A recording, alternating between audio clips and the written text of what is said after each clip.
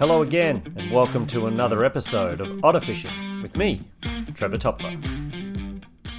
Hello, everybody, and a really quick apology. We had some technical difficulties with the first link, but we are live, and I do have a very exciting guest to welcome to the show in just a few minutes.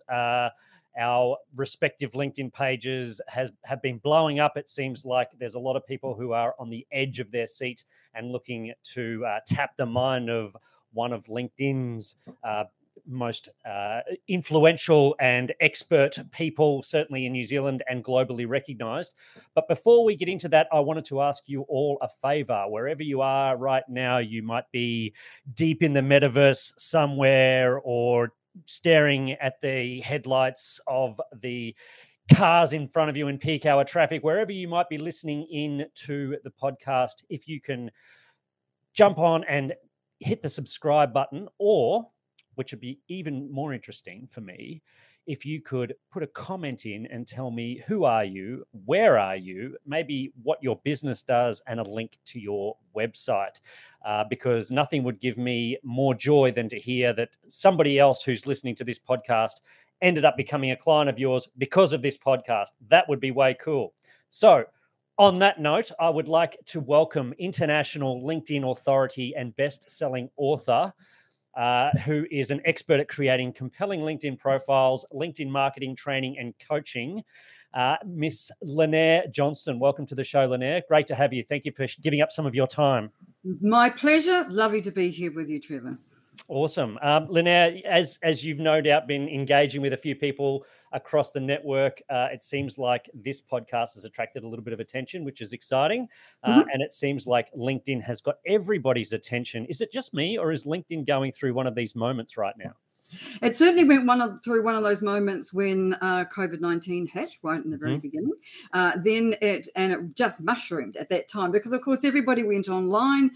Trevor, they couldn't meet in person, so they went online, and that's really just escalated from there. So there are now over 810 million members worldwide. So that's got to be something that every business professional wants to be part of, wouldn't you say? Yep. Probably nothing. 810 million these days. Probably nothing.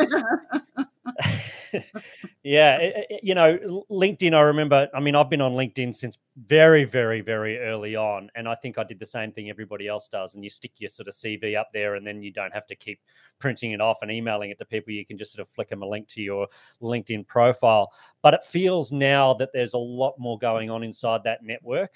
Certainly the functionality that they've rolled out these days has increased dramatically, and I'd really love to get some insight into what your experience has been and what you've seen change over the last few years and some of the more interesting highlights.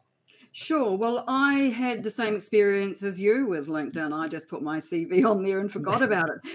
And it wasn't until I discovered that it had a news feed that you could contribute to for absolutely free that I became hooked and decided I wanted to learn more about it. And then as a result of that, started sharing information with other people and helping them with it too. So I really became this, as you call it, international authority, simply by learning about LinkedIn and sharing it, and my mistakes, I hasten to add, with other people. And that's worked really well because it's helped me to see LinkedIn in a whole new light and to be able to try new things, to experiment. It's given me the impetus, Trevor, to give it a go, if you like. And I think that that's what's really important about something like LinkedIn, is that you need to try it out for yourself.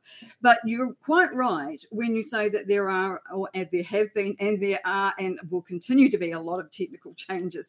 They keep adding new features, which is really cool, and I just love that, which really has turned our profiles from, as you say, CVs, really basic, boring documents, into something that is much bigger than that. And I like to think of our profiles as our introduction to ourselves, our professional selves.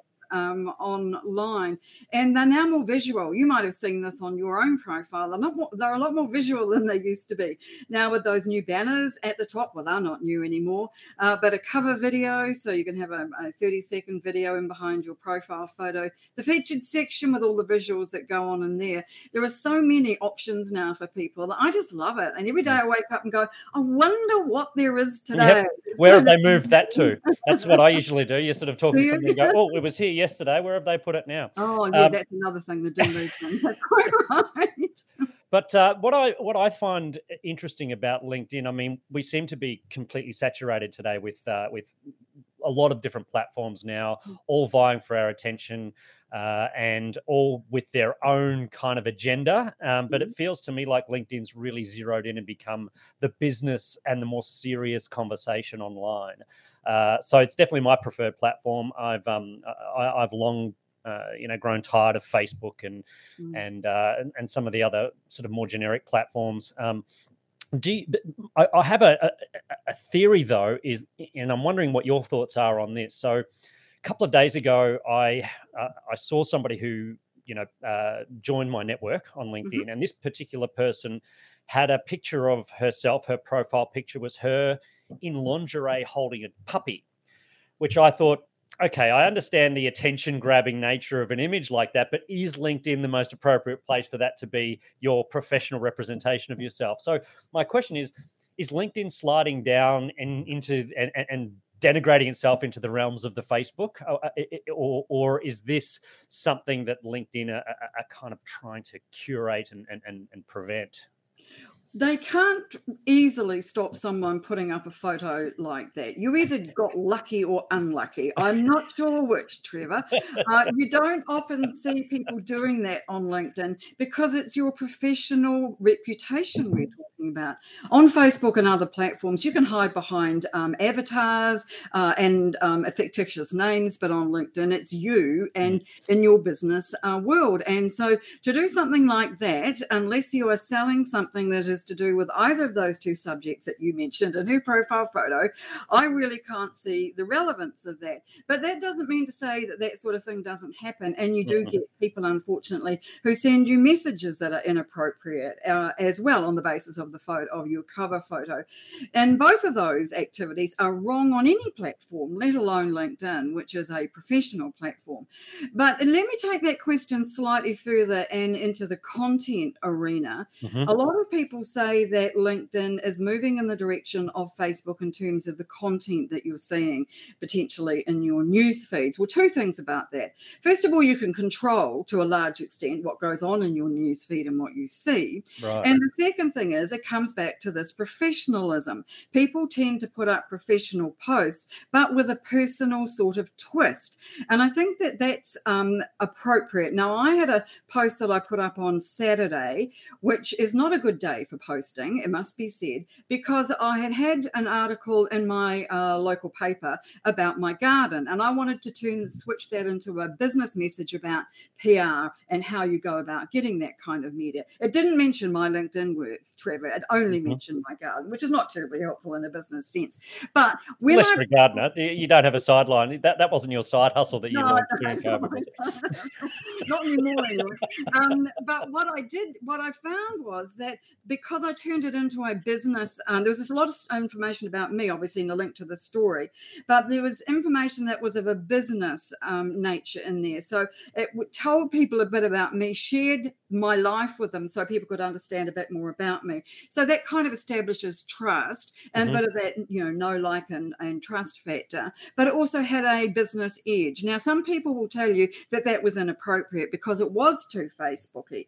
But I would argue that based on the number of people who actually saw the post and made comments on it, positive comments, that actually was a good way to be able to do it. But I don't think you should be trying to lean too heavily on the personal in your content. I think it's possible to do it from time to time so that people know that you're a human, right? Yeah. I think it's got to be make it all about you. Yeah, there's got to be a level of authenticity to it, right? Social media is not a walking billboard for you to sell, and people switch off, or at least I know I do. It's about relationships. So You've published a book called Linkability, which I did my best to try and digest before this podcast. I got a little bit of the way through it. It really feels like a step by step, like a how to. And if you followed that guide, you'd no doubt see some significant success across the platform. So it's really amazing that you've shared everything that warts and all, some of the mistakes that you've made as well as some of the successes that you've made. Yeah. And I wanted to kind of get into. You talked about the 4 kind of key strategies of your, I guess, LinkedIn activity or LinkedIn behavior. And I wanted to unpick those because I really think that there's a lot of gold in there for the people that are listening to this who probably a little bit like me approach LinkedIn in the same way they might approach other social media platforms. And it's a quick, I just got something at work and I'll quickly tell everybody about it and then wonder why they got 20 or 30 people seeing the post versus, potentially another post where they might have tagged somebody or done something else and generated a lot more engagement. So let's talk a little bit about those strategies and try and, give our listeners a little bit of your gold, Lynnaire. So starting with connecting, that seems to be the first lesson 1, if you like. Is that right? Am I interpreting this correctly? Yep. Well, I think underpinning everything, Trevor, has to be a really good profile, because if you are doing any of these other activities we're about to talk about, and you're sending people to look at your profile because inevitably they'll want to check you out if you've done it right. Yeah, stalking is the one. Profile, right? So that's the first thing you need to have before a compelling profile, as you said right at the beginning, before you even start with any of these other things. Because if you ask someone to connect with you, you send them an invite, what are they going to do? If they're really serious about LinkedIn and about building their networks, they will look at your profile. So you want them to go to something that makes them go, wow, not makes them go, oh, well, they're not really that interested in LinkedIn. Look, they've got no profile photo, they've got nothing on here, no activity, and clearly not everything's filled out. So you have to start there. But once you've got that, you're away doing these other activities that we're going to talk about, these strategies, if you like.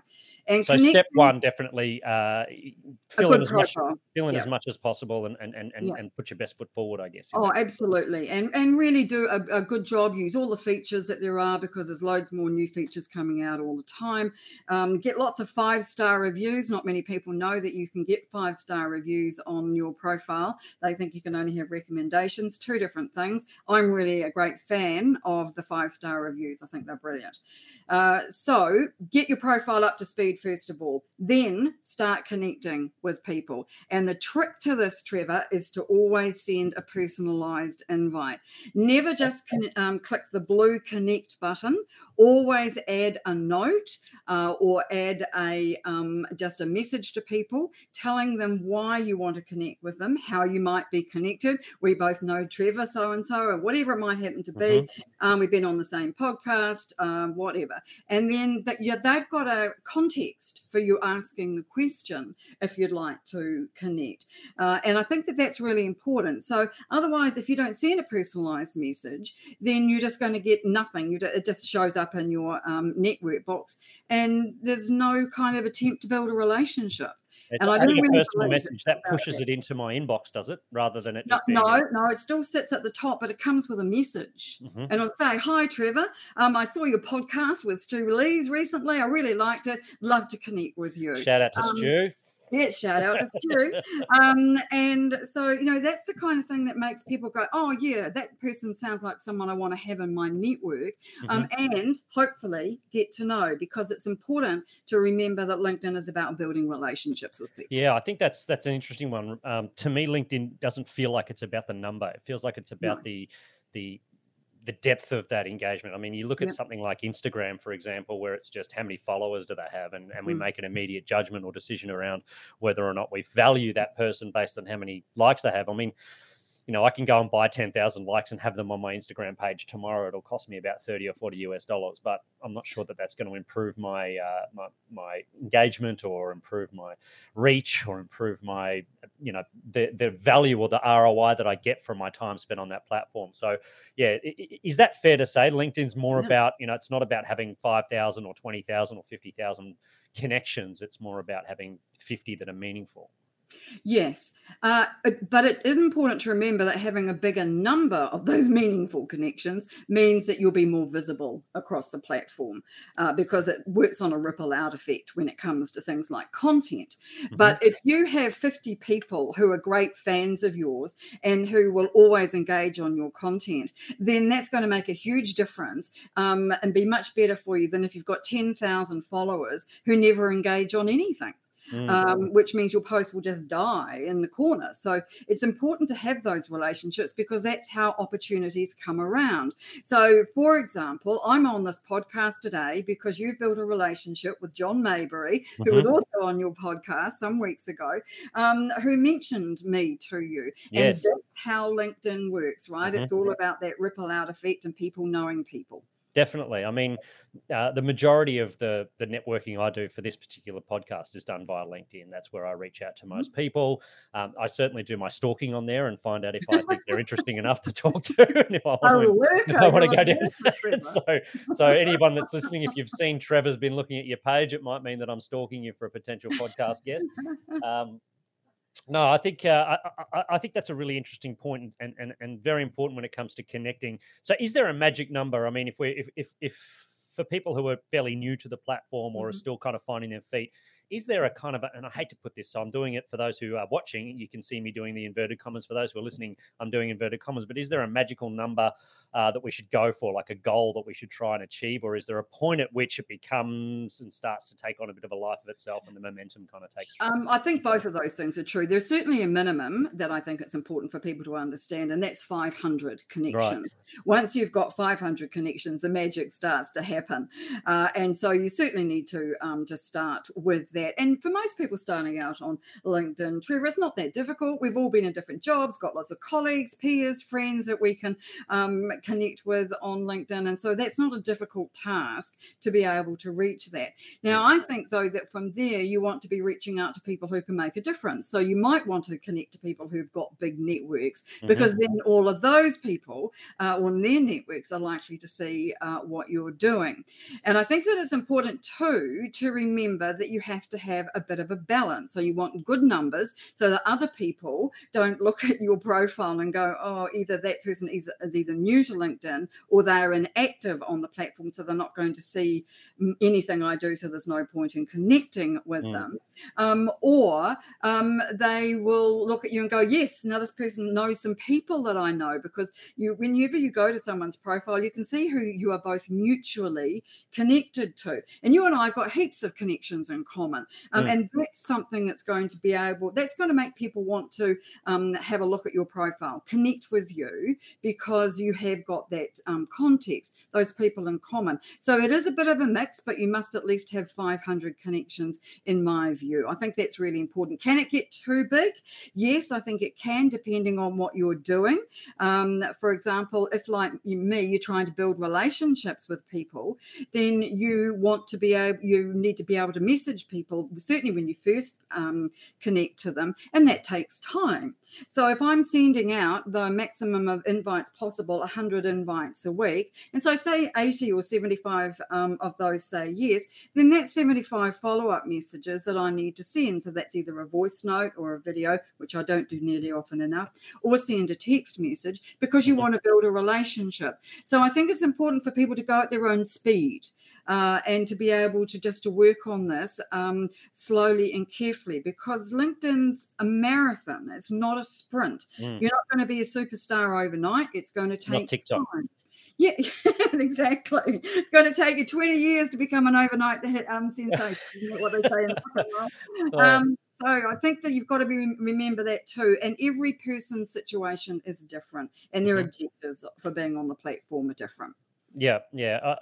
I think it's interesting that this number around 500, because to me, LinkedIn makes it really easy. They must have this data as well in the programmed into the algorithm, because as soon as you join, as soon as you start, and it feels to me like all the time, I'm getting this here's all the people we found that we think you might like, or can I access your email contacts so I can invite everybody from your email contacts across, and I think this is the last bit before we move on to publishing, which I'm really interested in, because that's where I kind of fall over, I think, most. But in terms of connecting, those quick, ready, smash and grab type approaches, do they have a place, or is it better to take that slower, longer, more meaningful, more authentic approach? Let me spin this around and ask you, if if someone invites you to connect and you say yes, and they immediately send you something that's spammy or salesy, or asks you to get on a call to discuss what they have to offer, how do you react? More often than not, I ignore it. Depending on what it is, sometimes I'll and how much time I've got. If they catch me at the right moment, they might engage me. But that engagement is typically, "Hey, I don't know you. Why would I want to buy from you?"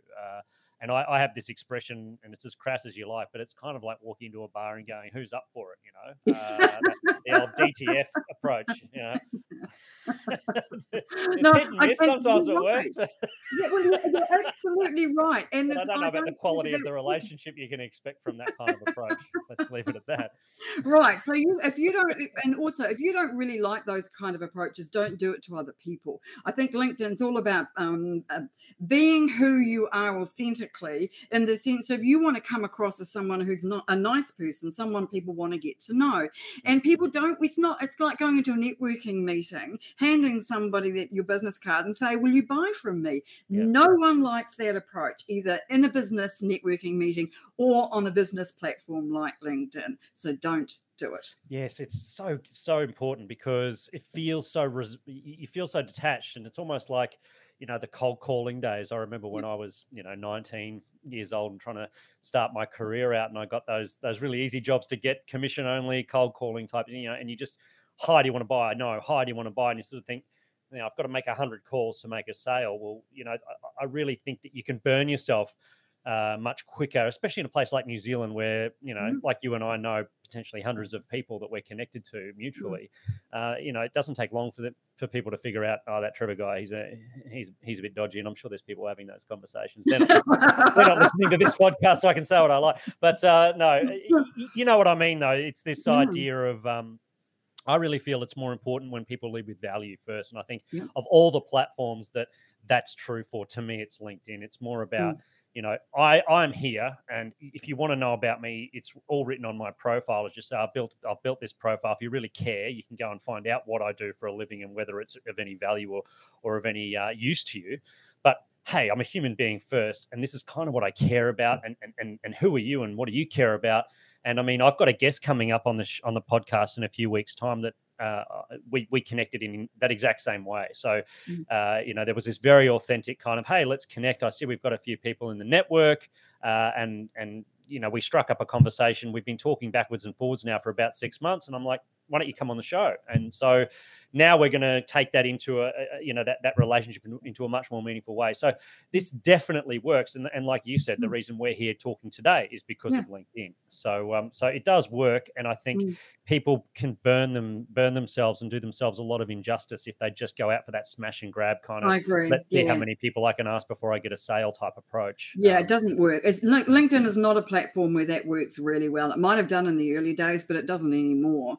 And it comes back to that building of relationships and people getting to know you, Trevor. And if you can do that well, and one way that you're going to start talking about in a moment is about content. And I think that's one of LinkedIn's particular strengths, is that it allows content creators to be able to have a voice on LinkedIn. And that makes a big difference, I think, to people being seen and their visibility and their credibility too. Absolutely. And I feel like in terms of publishing and content, LinkedIn's got this unique ability to engage people. People are willing to give you more time. LinkedIn's a slower process for me. Like, the TikTok, it's this 6-second fucking stupidity, mindlessness that, you've got a few seconds to grab my attention, and it feels like everybody's just going for that 2-second snatch grab, those sound bites. Facebook is, just it's you got to pay for my attention on Facebook because it's pretty cool ads. Sure. But LinkedIn feels a little bit more like it's, I'm in there, I'm spending my time in there, I'm reading long form posts, I'm engaging with people, I'm watching videos and spending 20 minutes, half an hour at a time, and I'm more than happy to dedicate that time. So I think that's the opportunity, and we're about to talk about it. I can feel it brewing up between the two of us. Feel it coming. This idea that content, you've got such a unique opportunity on LinkedIn to take your content so much more seriously than you do on some of the other platforms. Absolutely. So Come tell me a on, little bit about what's your, how long, maybe we should start there. How long do you typically spend on a post? Is it something that will you It agonize depends. over it, or is it a quick little, hey, No, here I I am? take time over my posts because they're important to me. I don't post every day. I post maybe 4 to 5 times a week, sometimes as few as 3 times a week, depending on how much time I've got to devote to it. I also make sure that I use different formats. So I might do a poll one day, I might do a document post the next, or in a couple of days, and then I might do just a text-only post. I find that image posts don't do so well for me. I'm a writer. That's my natural habitat. So I Yes. like to write content. That's what people expect from me as well. So those kind of posts do work better for me, that's for sure. But document posts and polls are the two that are doing the best in terms of viewer numbers. A vanity metric, I know, but they do well. And if you can get people to engage on those posts, then I think that you are well underway. So I prefer to, instead of looking at how many people have viewed a post, because that doesn't mean to say they've read it, only that it's been put in their newsfeed. It's the number of people who have actually taken the time to engage and make a comment that really tells me if a post has resonated or not. Sure. Yeah, definitely. So there you go. There's a big one. Polls, and what was the other? Document posts. Document posts. Tell me a little bit about those. That's new for me. Okay, so what I love to do with those is I like to make those kind of very high value in terms of information and also in terms of visuals. So I do them like an Instagram carousel where we have a background, a template at the back. We have the words on the front. It might be anything between 5 and 15 different pages. And what happens is that people really like it because it's easy to scroll through. So it might be tips about something I've been working on. Like yesterday, the day before, I did a document post about the new Calendly link that you can put into your LinkedIn profile, so that you can easily grab a Calendly link and put it into your message when you're talking with somebody, which I think is a great idea. That's amazing.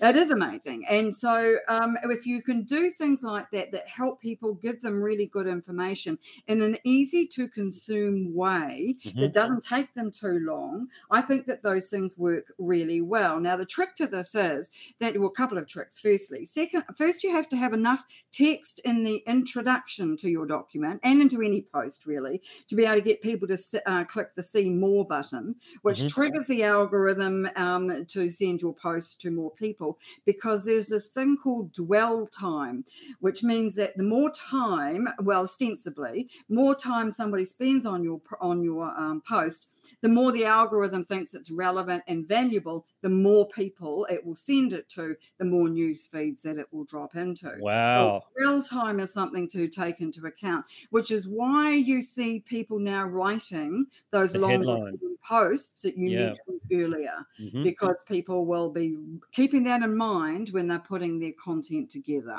Yes, I've noticed that, and I've started kind of doing it myself, probably without really understanding.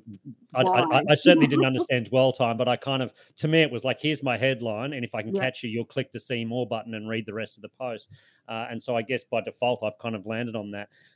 3 lines. Where's my finger? 3 lines you need to be able. I can't quite see where I am. 3 lines that you need to have of text for people to want to read down far enough to click the See More button. So that's got to be your headline and maybe one other line, because you always have a spare line underneath. So yeah, you want to make it attention grabbing. I like the idea of a headline, and everybody should do that with their post. Something that might even be a question, might be a statement, might be controversial. It might just be something that it's going through your mind at the time. But it's important to have something there that grabs people's attention, because the news feed's very busy, and you are competing against other people. For people like yourself, Lynnaire, who know this stuff, so well that the rest of us don't stand a chance. So we're going to steal as many ideas as we can from you. Please. What else would go into the anatomy of a strong post, do you think? I mean, hashtags. Polls. You need to have hashtags. Every post should end with a hashtag. Current best practices between 3 and 5. And now what I recommend for this as a breakdown is you might have 2 that are really highly followed, like have millions of followers. So, for example, in my case, it might be marketing, it might be video, it might be something the creative. I noticed yesterday's got a really high number of followers. You want to have a couple of those to be out because your hashtags appear as part of your post URL. So you want to have a couple of really good followed ones, and you want to have one that's unique to you. So I have hashtag Lynnaire, and I put in brackets, please follow me to find to read more tips or something along those lines. And then I have a couple that might be less well followed, but might be more specific about the topic or what I do. So one of them for me, of course, is LinkedIn. And if I'm writing a story about posting, it might be hashtag content. So 3 to 5 hashtags in every post is something that you should make sure you always include. Okay. Is there a way? I know on Instagram, I can type in a hashtag into the search function, and it'll tell me a lot more about how many people are following it, how many posts there are that have used that hashtag, etc. Is it the same on LinkedIn? Is that how I do how do I do my hashtag research? Yeah, sure. It is a bit more difficult, but let me tell you a cheat. There's a guy called Andy Foote, Foot with an E on the end of it, commonly known as God, who yesterday put out a post, yesterday being March the 16th, put out a post or the day before, about hashtags, and he listed the top 100 hashtags. So if you go to his profile or in his activity, you will find the top 100 hashtags there. And that's by far the easiest way to check that out. But if you click on a hashtag in someone else's post, then it will come up with the number of followers that it has. Right. Yeah. Okay. It's not as easy as it once was. Sure. But definitely worthwhile, right? Like I know I have, I'm in charge of, for Otterfish, I do all the marketing for Otterfish, and social media is a part of that, of course. So I have a list of hashtags that I've got, and I've got a few lists actually. I've built my hashtag strategy out, I guess, to say, okay, if I've got my content pillars. So, and I'm probably getting a little bit 101 for some of our listeners now, but I've got my kind of content pillars, the stuff that I like to talk about, and I kind of group them into themes. And then I've got a hashtag list for each theme. So if the post is related to sort of digital marketing tips, I've got my digital marketing tips hashtags. If it's related to Otterfish, I've got my Otterfish hashtag. So I've got them kind of handy, tucked away on a document somewhere. Bit hard to find on my bloody phone, but if I'm on my desktop, it's easy as. Okay, so we've got some kind of call out, attention grabbing, not too clickbaity headline that will attract me into clicking the read more button. I've got some hashtags that will, I'm assuming, help people who aren't following me but might be following a topic discover me and my content. What else should I be thinking about when I'm publishing? You should make sure that your formatting is right because you don't want to have a great big block of text, which makes it completely unreadable. And because we read with our eyes. We read with our eyes, right? We go, I can't be bothered with that. I'm moving on. This is not War and Peace. I'm on the toilet. I live for a few minutes. Exactly right. It's not War and Peace, but you still need to grab people's attention. And they will not read big blocks of text. They like to read short sentences, short paragraphs. So make sure you have plenty of white space in your text. I love to use emojis because it gives it a bit of energy and a bit of life. And also, I think it's really important not to tag every man and his dog. If you've got somebody that the post is relevant to and you are talking about that post, that person in the post, then by all means tag them. But don't have a tagging wall at the bottom, which might have 20 names in it. You see that a bit, hey?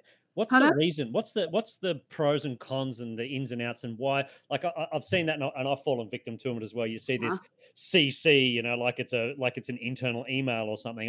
Like you just you're name dumping. So what is the reason for it, and does it benefit or does it detract? Talk to us a little bit about what the strategy is behind tagging people. If you're tagging somebody who's going to respond, then that's a great thing to do, because if they see that in their notifications and they respond, to your post, first of all, that gives you an extra comment that you might not otherwise have had. But secondly, it tells the algorithm that the tagging was relevant to the post. So again, it's going to send out your post to more people. If you have, conversely, if you have 20 people all tagged at the bottom and none of those people respond, then LinkedIn will penalize that post and will make sure it doesn't have a very wide audience. So there's a real good practical reason for that, Trevor. But also I think that there's a kind of a personal reason in the sense that nobody reads all of those big long lists unless they're looking for their own name. Looking at you, Stu Lee's looking at you on that one, mate. No, I'm joking. They just look awful, and I don't think that they do anything to advance the post at all. Because if the person was really relevant to the post, you would have been talking about them in the post. Yeah. Now, some people put the tags in the comments, and I don't see any harm in that. But again, don't have too many, and just break it up into groups. And if you're putting it there because you want people to see it, don't be lazy. Instead, actually put it into a message and send them the post so it comes up in their direct messaging feed so they can then comment on it. To me, that makes a lot more sense because people will then treat it as something that's personal to them. Mm-hmm. So it's better then to have one person tagged in a post that responds than to have 20 people that ignore it, is what exactly is a better strategy to use. Definitely. What about this idea of farming like we do at the office? I'm as guilty as charged here, where you sort of go, okay, everybody, I've just chucked a post up. Can everybody go in and like, share, and follow? Is that still a thing?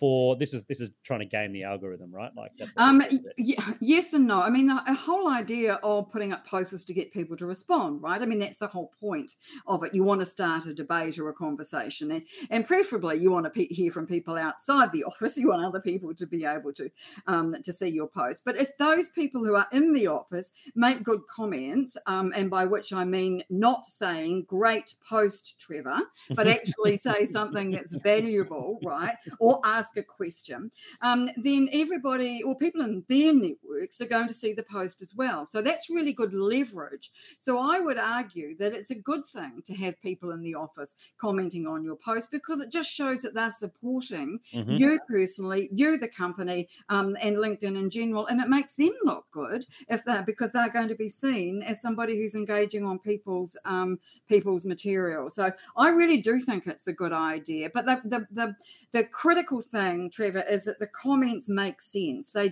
just not just throwaway. They do have to add some value. And it's better to have fewer comments that add more value than lots of comments that just say great post, Trevor. Okay. Last thing, and we've now moved on to kind of engaging a little bit, right? We're now moving into what to do with once you've posted your content. So a couple of big takeaways for me from the publishing thing, because I think that's huge. And I'd love to see more people take their posting a little bit more seriously. So you can see the ones that have thought it through, right? And the ones that have gone, fuck it, I'm just going to write this because I'm 5 minutes, I'm on the toilet or whatever, and I haven't posted on LinkedIn for a while. So it's, this idea of a headline, some longer form copy, tagging people who are relevant to the post, which I noticed you did while we were having the conversation about this podcast around, which I actually took that one away and went, yeah, I liked how Lynnaire's done that. And then using 3 to 5 hashtags, because that contradicts all the Gary V bullshit rah-rah that we get from Gary V saying, you need to post 20 times a day and put 500 hashtags on everything. So, which may work on other platforms, but from what I'm hearing from you in the LinkedIn environment, it's better to go for quality over quantity. Gary V's a different case. He's a quantity over quality kind of guy, I think. Yeah, well, I absolutely agree. And his objectives of being on LinkedIn are not to build relationships. His objectives of being on LinkedIn are to have everybody see his stuff so that, he would say something completely different. There's no question. And, it comes back to that objectives. What do you want to be here for? What do you want to achieve from it? Yeah. Awesome. And then now moving into engaging. So there's the comment factory, which is what I call the team, internal team. Quick, get on there. I like it. I'm going to steal that. The rent-a-crowd. Is there an algorithmic kind of value here? Like I know on Facebook, for example, if I get a share, the algorithm, that's a bigger signal to the algorithm than a like or a comment. So a share is much more valuable in terms of this attention economy. Is the same principles apply here on LinkedIn? the same principles apply, but it's wrong in the sense that it's round the other way. So what's most valuable, the holy grail, is a comment, a good comment. The second most important thing is a like, and third is a share, which is virtually useless to anybody. It doesn't advance the post, the original author's post at all, and it will only get a few comments or very few views in your own news feed. So my workaround for that is to, in fact, write a post about the post so that you then take the debate further, and you can add a link to the post in it, but it's actually your own post that sits there. And I think that's probably what happened with this post I did about the podcast, is that I talked a bit about the podcast and what I thought we were going to be talking about, and then added the link in that people could go to register or to watch. And so I think that's a better way of doing it, because you're creating content for yourself, whereas a share is not doing anybody any favors at all. And I think LinkedIn think it does, but the way that people use it, it just doesn't. Nobody's interested in shares. Interesting. Sorry. What's the cocktail? Someone, I got a funny feeling that might be Glenn Marvin asking that question. No, this is my beautiful wife made guava juice. So this is healthy. There's no alcohol in this one because it is only local time here is 3 o'clock or something. So it's a little bit early. But anyway, whoever that LinkedIn user anonymous comment is. And speaking of engaging, we have got a couple of comments. So thank you, Sure. Sammy. I'm glad you're enjoying the content. Don't forget to subscribe. And also, I did sing out, but I think more people have tuned in now than were in the beginning. Please, I'd love to see who you are, where you are, maybe what your business is or the business name, and a link to your business website. As I said earlier on the podcast, nothing would make me happier than to know that my podcast has brought people together who are now doing business, because that's a big part of why I'm doing this. And then Natalie's got a question: what is the best way to approach someone on LinkedIn? And I think we kind of covered that a little bit earlier in the podcast. Personalizing your outreach to them with a bit of a message and creating some context around it. So some great questions, and please keep them coming. We've only got Lynnaire for a little bit longer, so make the most of it while you can, people. So from engaging, now we're talking about messaging. So let's get into that direct message approach, because that's something that I think is where everybody talks about slide into my DMs and let's see what we can do. So that's what we're kind of talking about here. Is that right? Yeah, I think that LinkedIn direct mails, and this is a bit controversial, so feel free to disagree. I think they are way more useful than emails. And I base that on the fact that most people manage their LinkedIn profiles themselves. So they see those direct messages, right? Pop into their messaging box. A lot of people for emails will pop into their junk folder, spam folder, other folder if you've got Outlook, and you've never got any guarantee that somebody's going to see your email. So I believe that it's sending direct messages to people that, again, follow the principles of being personal and adding value will do you a lot more good than trying to send emails, which you've got to get permission for anyway.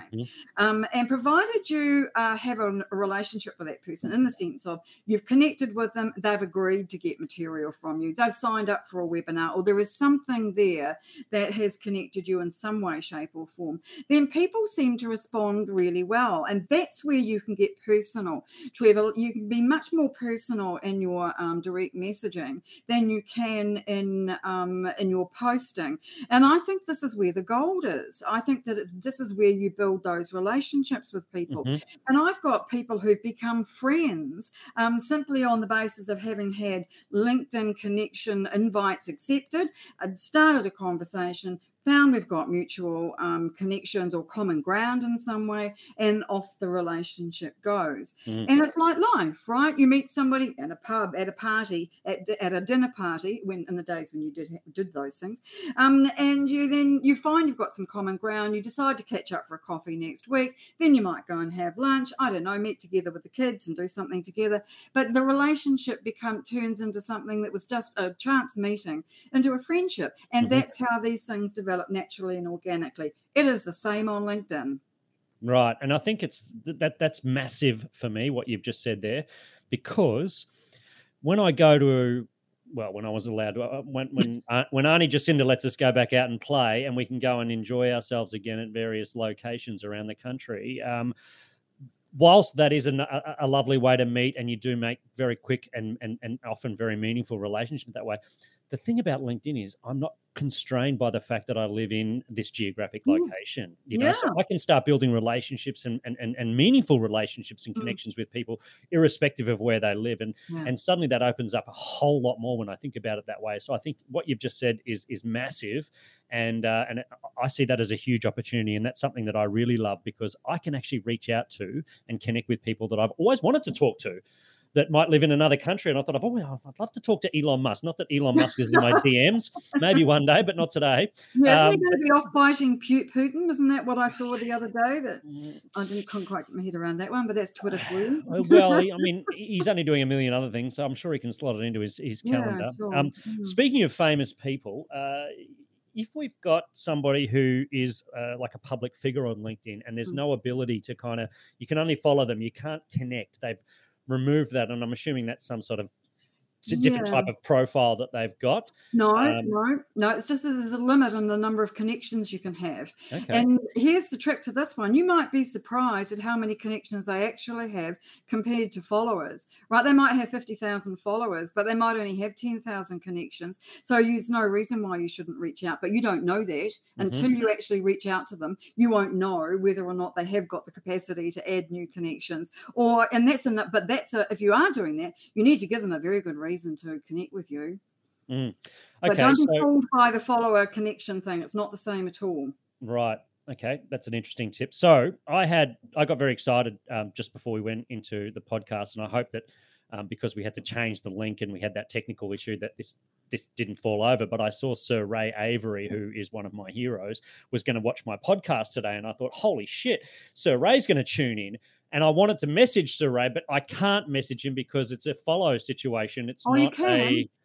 What's your hack? How do I get around that? Right. How do I reach out to somebody who doesn't have a message button when I'm right? I don't have that on mine either, because the way I've got my profile set You're going to get inundated now. You're going to give the game away right now. Absolutely fine. If anybody wants to connect with me, I will be thrilled to have them. Just mention Trevor and the podcast today. I will just be thrilled. So instead of clicking on the follow button, you go to the more button, and in the drop down menu, there's a message there that says connect. It's just a little word, connect. If you click on connect, in that drop-down menu, it will take you to open another window or another tab where you can, it's not a tab either, a field where you can write a message and say, hey, Lynnaire, I saw you on the podcast today, belatedly. I'd love to connect. So that's really easy to do that. Now, that's on the desktop. So don't click follow, go to the more menu. And I'm pretty sure that you can reach out to Sir Ray. He's a really nice bloke. I've had something to do, things to do with him earlier on, and he's a really lovely guy. So reach out to him on using that button. Now, on your phone, it's slightly different. Same principle. It's the 3 dots menu.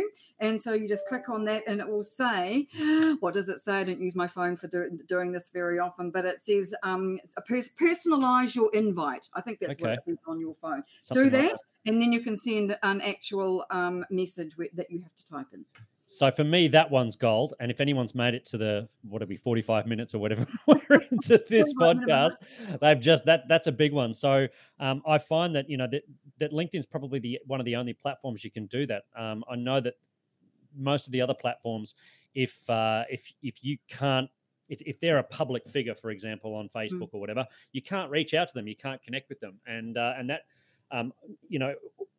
for obvious reasons, I imagine that, I'm sure Kim Kardashian gets fucking thousands and thousands of messages a day and doesn't need to hear from me. But if you're on LinkedIn, then you have this opportunity by going to the more button or clicking those 3 dots. I think that's massive. So that's a really and good don't one. be put off. Don't just think that because someone's well known, they won't want to connect with you.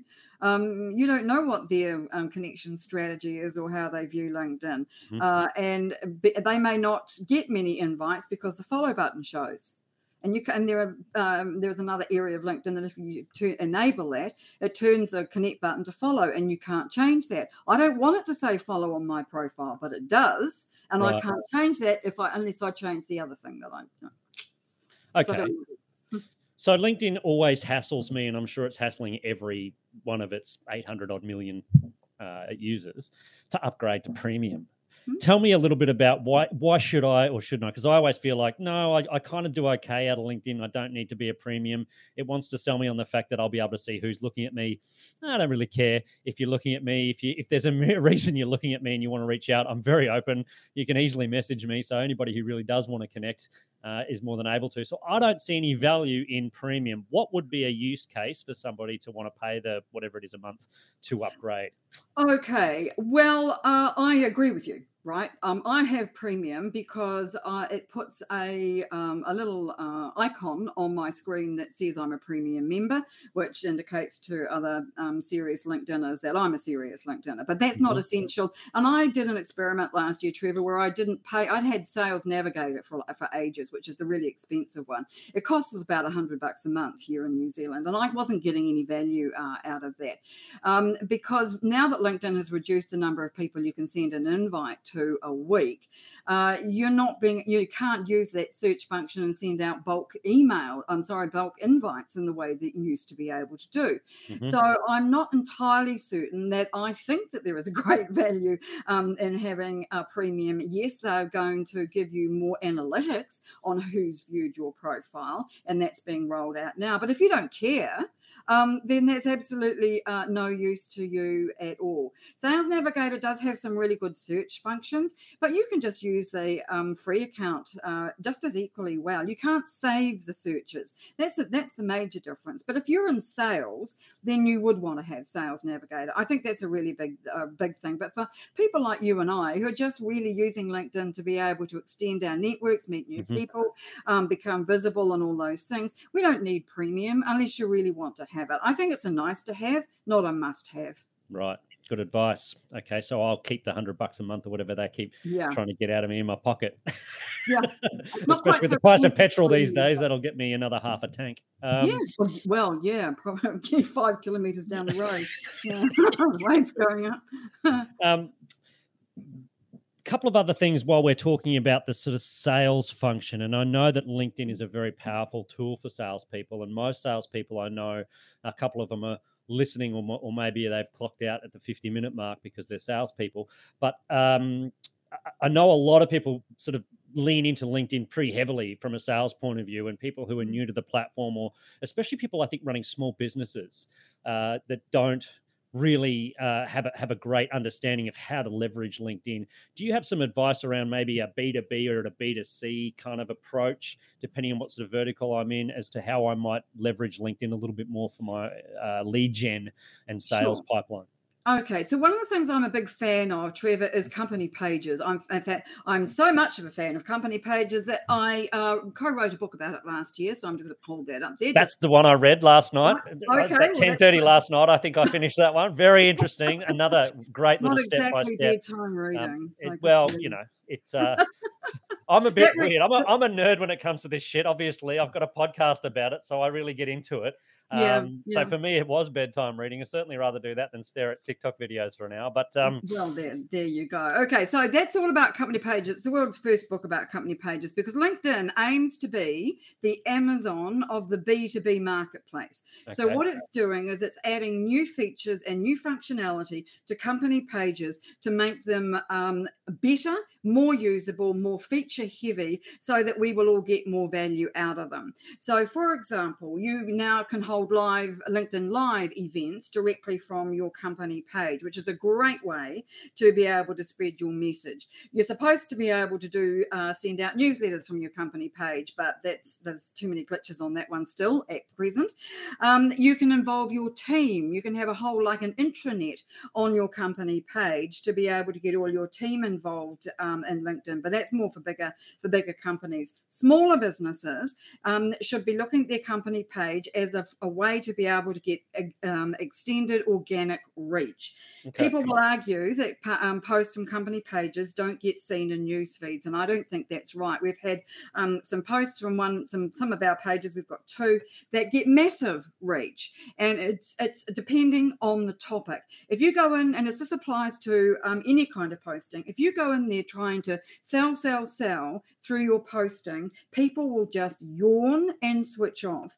But if you give value every time you're posting, then people will be wanting to look out for your posts, and you will be top of mind when they need your services. So instead of selling, what you're doing is you're bringing people in who are interested in what you do. So it's a bit of a switch. It's how selling has turned completely around. Like the social selling is completely different these days from the old traditional sales sense. So in terms of sales people, I think it comes back to building relationships again with people, and because you do business with people you know, like, and trust. So I think it's perfectly acceptable to be building relationships with people and then reaching out to them, taking the conversation off LinkedIn onto a call once you've established that the person is interested in what you're trying to sell.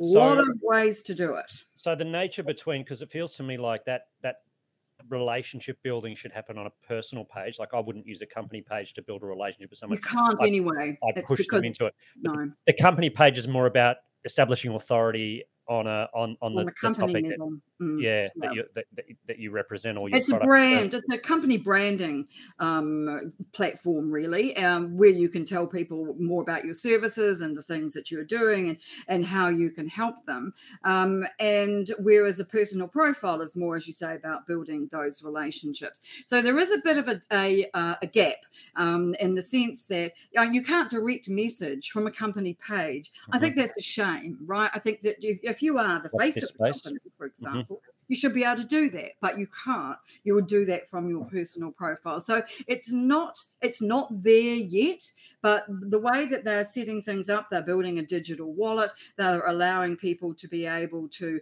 request proposals now to people directly. I think there's a lot more of that direct business going to be going on LinkedIn. So if you want to buy my services, then you'll be able to do so directly from within LinkedIn. That's and interesting. pay for it within LinkedIn as well. Wow. So for service industry, because I know for products it's a bit different, but for service industry, does LinkedIn company page become my company website? And I no longer need to combat on the whole, because to me, SEO is also becoming a paid service, right? Like organic SEO is virtually impossible with these content aggregators, you know, like the BuzzFeeds of the world that just fucking dominate any field that they go into because they've got millions of pages coming out all of the time. And I'm a little business and I've got one a month and that's my blog. Yeah. Should I be more interested in trying now to build that company page as my main blog channel because there's already an audience on LinkedIn that I can tap rather than trying to convince the whole world to go and look at my fucking $20 a month WordPress site? I absolutely agree. And I think that websites really are losing traction in that regard because it is so hard to get organic reach with them, and to get people to visit your website is something that's getting more and more difficult. So I agree that putting things onto your personal profile and your company page is a really good idea because that's where people already are. 800 million of them. But I do think that we need a website for credibility still. We're not that far advanced in terms of marketing generally that we can afford to be without it. Conversely, though, if you don't have a website and you ask me, should I be on LinkedIn and really make a good effort with my company page, or should I put it on, or should I spend $5,000 or more and set up a website? I'd be saying, do it on LinkedIn. I remember when I had a little agency a few moons ago, and unfortunately, my primary email is still that agency email, and that website still exists, and it hasn't been updated in 6 or 7 years. There's some terrible stuff on there, and it comes up all the time when people go looking for me.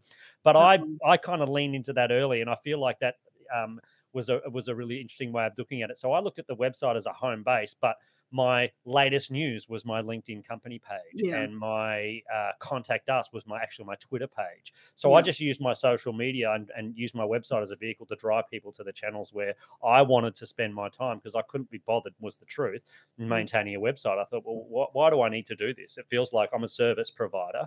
I don't need to sell. I don't need an e-commerce function. And it sounds to me like even e-commerce is coming to these platforms. I know Facebook and Instagram are really, really serious about this, and they're getting very, very close to being able to set up a wallet and transact directly off the platform. Yeah, LinkedIn is too. Yeah. Right. So and that's all coming. That LinkedIn is owned by Microsoft. So for better or for worse, for richer or for poorer. They've got the wherewithal to do it, and this is their stated intention to, be the B2B of the Amazon of the B2B world. So I think that we'll see. That's why we're seeing so many changes, I think. Mm-hmm. Okay. So B2B is definitely LinkedIn's lane, right? Yes, definitely. And you've got, with Sales Navigator, you've got some ABM type strategies, and you outline quite a few of these in your book. So without, nudging that we're getting towards the hour mark, and we're probably down to the last 2 or 3 people that are listening to the podcast anyway, I'd like to direct people who are interested in perhaps adopting more of that ABM style marketing and those B2B strategies to dive into your book, which is absolutely available. And thank you to our wonderful producer who has just chucked that up on the podcast. So there's now a link for those of you who are interested. Please go and grab it. It's easily digestible, and what I loved about it was really a step by step. It's like, do this, then this, then this. Click here, that one is right here, and it was just so easy. I thought, far out, that's just a playbook that I can roll out.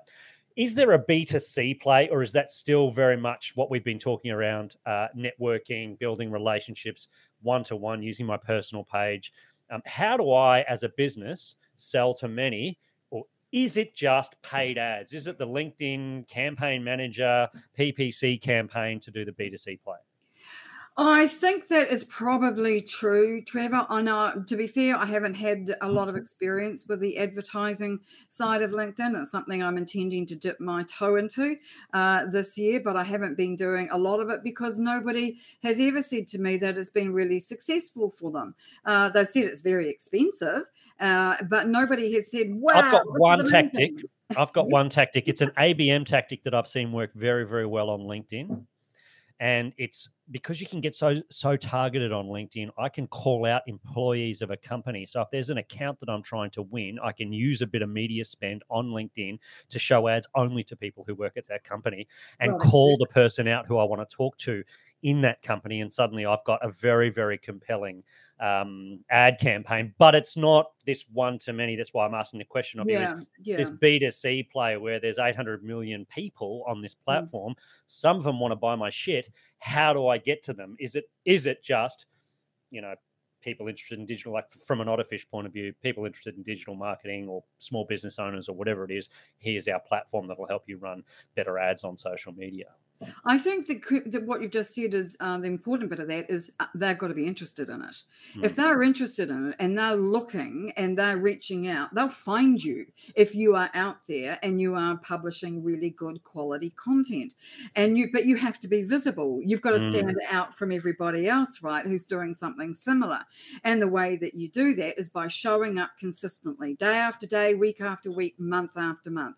And don't give up after 3 months and say, oh, I haven't got any leads, or it doesn't work for me, because you yourself have described yourself as a lurker, and there are a lot of people out there who are watching but may not necessarily get in touch, and they won't get in touch, Trevor, until they need your services. And I had somebody recently who connected to me 3 or 4 years ago and has been a lurker, and I know that he's been there because I've seen the odd thing, but recently he came and said, okay, now I'm ready. How much, where do I pay my money? And that's what you want, because those people are already interested in your product. You've sold them on what you can provide and the fact that you are the provider that they want to choose. No selling required. They actually come to you.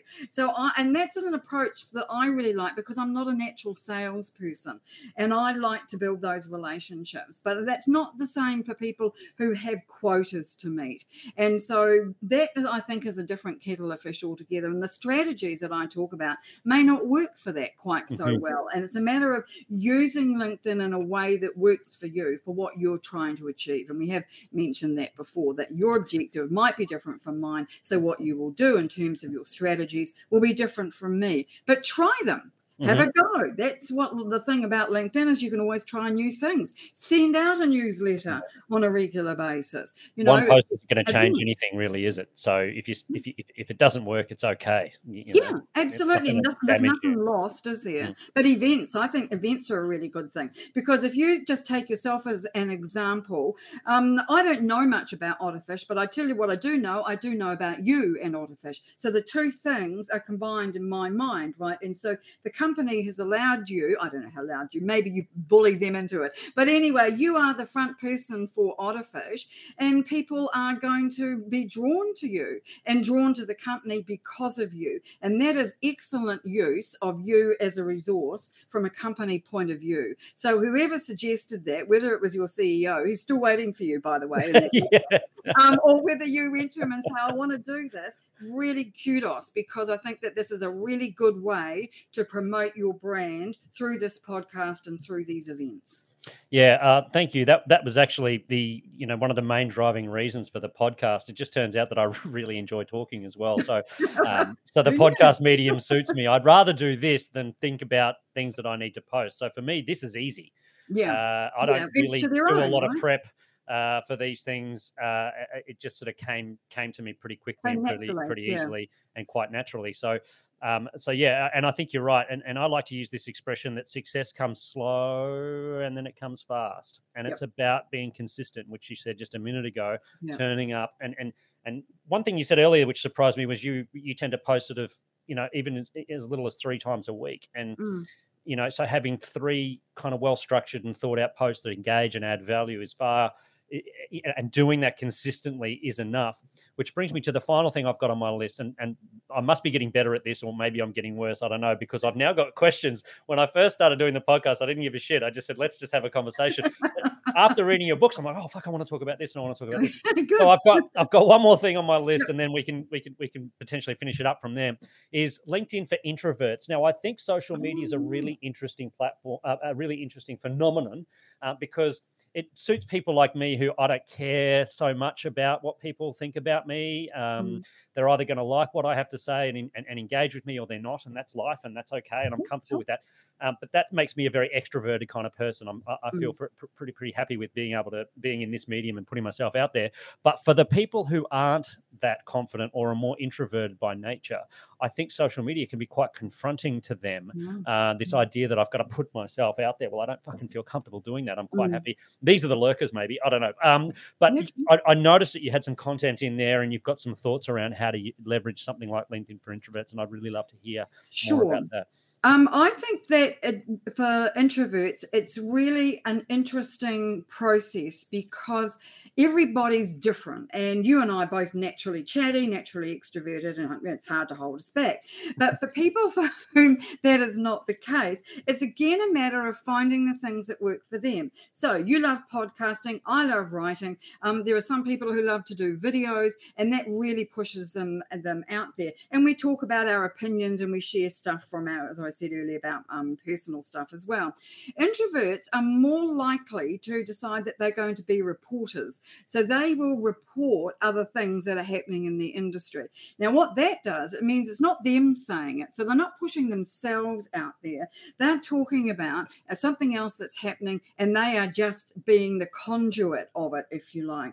And that's a kind of like an easy way for introverts to be able to ease themselves into being on the platform without really being concerned about being the tall poppy, or that people are going to say nasty things about them. Because the thing about LinkedIn is that by and large, Trevor, it's a very benign environment. People like to be there. You're not hiding behind someone else. So mostly people don't really get into that trolling like they do on other platforms when they can pretend to be somebody else. And people genuinely want to help others. And so if you are someone who doesn't want to get up and say, I'm absolutely fabulous, which is a bad mistake anyway, by my staff, but you find that you want to be on here, then talking about what's going on in the industry is a really good way to do it, by to be able to be positioning yourself as an expert by the fact that you know what's going on. So it's kind of like being an expert by proxy. You are telling other people what's happening, so therefore people will see you in a good light and start to expect that kind of thing from you. I do that in a way by talking about the new features that LinkedIn is bringing in. So these aren't my opinions. I'm not sharing anything personal. I'm just telling people what's new. And I think that can be a really good strategy for those people. But it's not easy. It's definitely not easy. And there's a lady called Tara Fitness, who's an Australian lady, and her gig is helping people on LinkedIn who are introverts. That's her audience, introverts on LinkedIn. And so I think that it's not uncommon for people to feel like that, or they don't have the confidence to be able to get out there. And a lot of people find that that's a problem. But once you get into it, it's a matter of hold me back. That's so brilliant. I think people they grow into it. Yeah, brilliant advice. You can be very selective and curate the content and things that you share without even having to get in and weigh in on it. And just by keeping into a strict kind of theme or format, or putting some rails around what you share and why, and it can make you an expert without even really having to put yourself out there. So that's really, really great advice. Thank you so much, Lynnaire. I know that we're probably way over what we probably should have, where we should have gone. And I think you and I could probably talk about this for another couple of hours without any batting an eyelid. But I know that my CEO is waiting for me for a meeting, and I better not keep him waiting any longer, or we might not have the podcast next week. But look, thank you so much for giving up some of your time. I've learned heaps, and I hope anybody that's listening to the podcast and made it all the way through has also learnt a lot from this podcast. If you did make it all the way to here, I know that you've enjoyed this, because otherwise you wouldn't still be listening. So please subscribe, because that sends a signal not only to me and the people who pay for this, my CEO who's waiting for me, but also to people like Lynnaire and future guests of the show, that you value the content, you value that they're giving up their time, which is huge, and it doesn't take much. You just push the little button and that's it. It's over. So please do that. And also, give me a 5-star review if you really loved it, because as we learned today, that's really important. So head over to my LinkedIn page and 5-star this shit, and also follow #Lynnaire so that you can learn more of these amazing LinkedIn tips. Thank you so much, Lynnaire. Great meeting you. Really enjoyed that chat. Let's do it again. Sounds fantastic. Thanks so much. All right. Thanks, everyone. See you later. Bye.